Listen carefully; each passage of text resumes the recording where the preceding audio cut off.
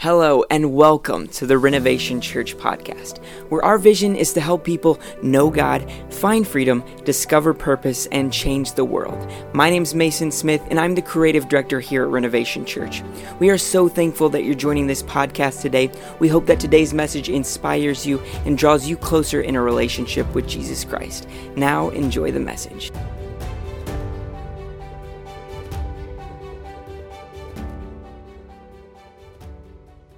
Hey, help me give it up to those kids one more time. Wasn't that amazing? Man, they did such a good job. I don't think it happened quite like that, but man, that's a loose paraphrase, but it was so much fun to be able to do that and get to celebrate Christmas with those kids as well. Hey, if you were here today at the beginning of the service, you might have seen a video that Pastor Steve and I did talking about some of our favorite Christmas traditions. And out of really all the holidays, Christmas is it's my favorite. I love this time of year. I love Christmas Eve really as much as Christmas Day as well. Because on Christmas Eve, there's just something about it that it's just so peaceful, being able to go home and then, of course, it's going to start getting dark at like 2 o'clock in the afternoon and get to sit with your family and just enjoy the light of the tree. And then we've got some of our own family traditions that we do. Every Christmas Eve, we'll sit down in our front room by the tree and we'll make homemade hot chocolate that we get to enjoy. And then I read 2 stories to my kids every year. One is 'Twas the Night Before Christmas, which growing up, that's the one that my dad read to us every Christmas Eve. He would read us that story. But another one that I like to read with my family is the Christmas story from Luke chapter 2. And getting down to really just before we get to anything else, before we get to food and family and presents and fun and travel, we just like to start it really the right way by just talking about the reason we even have a reason to celebrate in the first place. And it's because Jesus has come. I love Christmas Eve. I love Christmas morning, seeing the joy on my kids' faces. I love everything about it. And in my home, in this time of year, there's always 2 things that are always lit. The first is my fireplace. I've always got a fire going pretty much every day. And in fact, today it's a nice 60-degree, balmy Christmas Eve. What I'm going to do is I'm going to go home. I'm going to crank my air down to about 62. And I'm going to light a fire anyway, just because I can. Because I love the warmth of the fire. I love the crackle of the wood. I think I get seasonally depressed. And so the fire just kind of makes me happy and lifts my spirits up a little bit. But the second thing that's always lit up is our Christmas tree. From the moment we put it up and plug it in, it never goes off until the end of the season when we finally take it all down. There's 2 kinds of Christmas trees that you can have. The first one, and I'm not saying one is better than the other, by the way, but the first is like the Magnolia Christmas tree. That's where it's got the white lights, and it's got the ribbon, and it's got the matching ornaments, and all the presents are wrapped in the same kind of paper, and it's very picturesque, and you walk in, it's a fashion statement, and it's really beautiful to get your picture taken by as a family. The second kind of tree, which is the one that we have since we've got kids, is we have more of a fun tree that's got colorful lights, and we've got ornaments that really just kind of represent memories of through the years growing up. And so as we put our tree up and we put the ornaments up, we'll spend a couple hours and we'll just be talking and laughing and sharing stories with our kids about why do you have this ornament? What does this mean? In fact, I took some photos of some. This is a bedazzled hermit crab. And the reason we got this is a couple years ago, we went on vacation to Gulf Shores. And the whole drive down there, all 15 hours, I was like, we're not getting a hermit crab. Don't ask me for hermit crab. I'm telling you right now, we will not be returning home with hermit crabs. Guess what we came home with? Hermit crabs. Right. And guess what happened a week later? They died, of course, and they started smelling. And so to commemorate their deaths, we bought our kids a hermit crab ornament that now hangs on our tree for all of time. The second thing, and this goes back to my childhood, this is a shrimp and broccoli. So when I was a kid, when I was like 8 or 9, my parents took me to Red Lobster and said, get whatever you want. And so in true kid fashion, I wanted popcorn shrimp and raw broccoli. Not even cooked broccoli, not French fries, nothing like that. Give me raw broccoli. And of course, I did not eat it. I think my parents are still bitter about it. So a few years ago, they gave me this as a reminder. You didn't eat that meal that we paid for. The next one is, this is a jellyfish. Again, going back to Gulf Shores. First time we went down there, my oldest daughter, Naomi, she got stung by a jellyfish 3 times, and we heard about it for about 3 weeks. And so her mom found her this jellyfish that now hangs on the tree to remind us of that wonderful time in the ocean. Naomi, when you got stung by a jellyfish. The next one we have here, if you're a parent, you've got something that looks like this, I promise you. Your kid comes back from school and you got this thing, and this is a toilet paper roll painted brown of all colors and decorated like Rudolph, and they give it to you, and you try to kind of hide it or maybe throw it away, but they always find it, and they want to put it up every year. So this one, we really just kind of buried deep inside the tree around back so that it's technically up there. We just don't actually have to see it. And then the final, no, not the final one. Maybe you have one like this, Baby's First Christmas. Our oldest was born back in 2010, so we got this as a gift just to really remember and celebrate the birth of our daughter. And then the final one here is kind of a world ornament, a globe that we have up there. And it's because missions is very important to our entire family. And really, it's up there to remind us that this message of Christmas, this gospel news, it's not just for us here, but it's a message for people all over the entire world. And that's what Christmas is. It's simply a reminder of who Jesus is, why he came, as we celebrate his birth. Now, the beauty of the fire and the tree, it shines best the darker it gets. You don't really notice the lights in your tree much when it's daylight out and when all the lights in the house are on, but all of a sudden as the lights turn off and night comes, that tree that first blended in kind of to everything, now it really stands out. And that's what happens. You don't notice it during the day, but the night brings out the light. And this Christmas, I want you to know that even though we live in a world that I think we can all agree is getting just more increasingly darker and darker the longer we go, the darker the world gets, the more brightly the light of Jesus, the light of the world, shines. The darkness just reveals the beauty of the light even more. It reveals to all of us the hope that we have in Jesus Christ. And that's really what John chapter 1 says. John, one of Jesus's disciples, he's writing about when Jesus came. And so he wrote, starting out his letter in the Gospel of John chapter 1, he said, "In the beginning was the Word, and the Word was with God, and the Word was God. He was in the beginning with God, and all things were made through him, and without him nothing was made that was made. In him was the life, and the life was the light of men. And the light shines in the darkness, and the darkness did not comprehend it. And the Word became flesh and dwelt among us. And we beheld his glory, the glory as of the only begotten of the Father, full of grace, full of truth." Can I get an amen to that? He came full of grace. He's full of truth. And the light of the world wants to light up your world this Christmas in a way that's not just going to change your Christmas morning, but really this message of Christmas can change absolutely everything for you. The last few weeks we've been in a series at Renovation called What If? And today we're wrapping up that series with the title, What If There's More to Christmas? And the answer to that question might be one that redirects your entire life. Last week we talked about the shepherds and how they were really an undeserving and unlikely group of people to even be a part of the Christmas story in the first place. 2,000 years later, and we're talking about the people that society and the world had rejected. They had a significant part to play.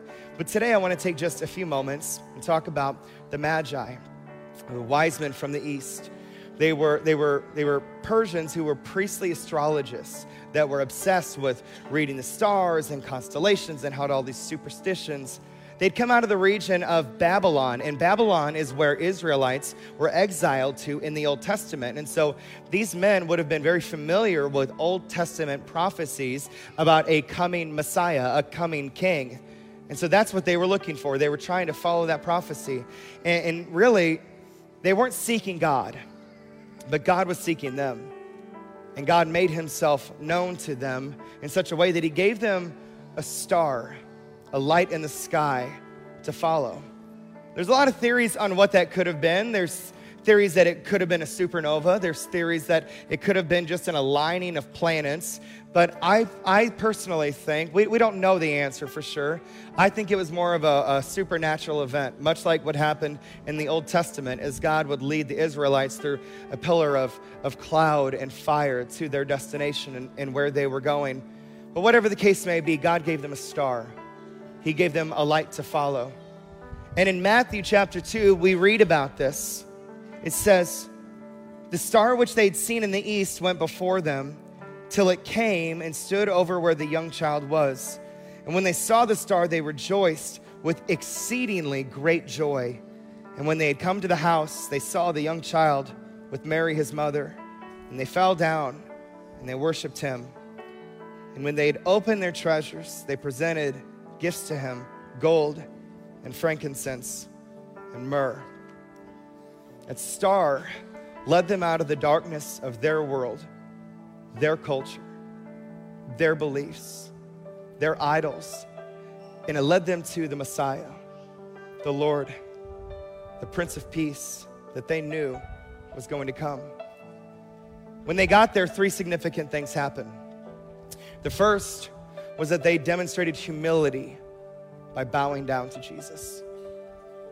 In this time, you didn't just bow down to anybody, but they recognized who this was. They knew what the prophecy said. So they found someone worthy of bowing down to. But the second thing was they accepted Jesus' lordship by worshiping him. When you think about these men, this group of people, the only thing they had ever worshiped was the world and the things of it. And yet they saw this child. They knew who he was. They bowed down and they knew that he was worthy of their worship.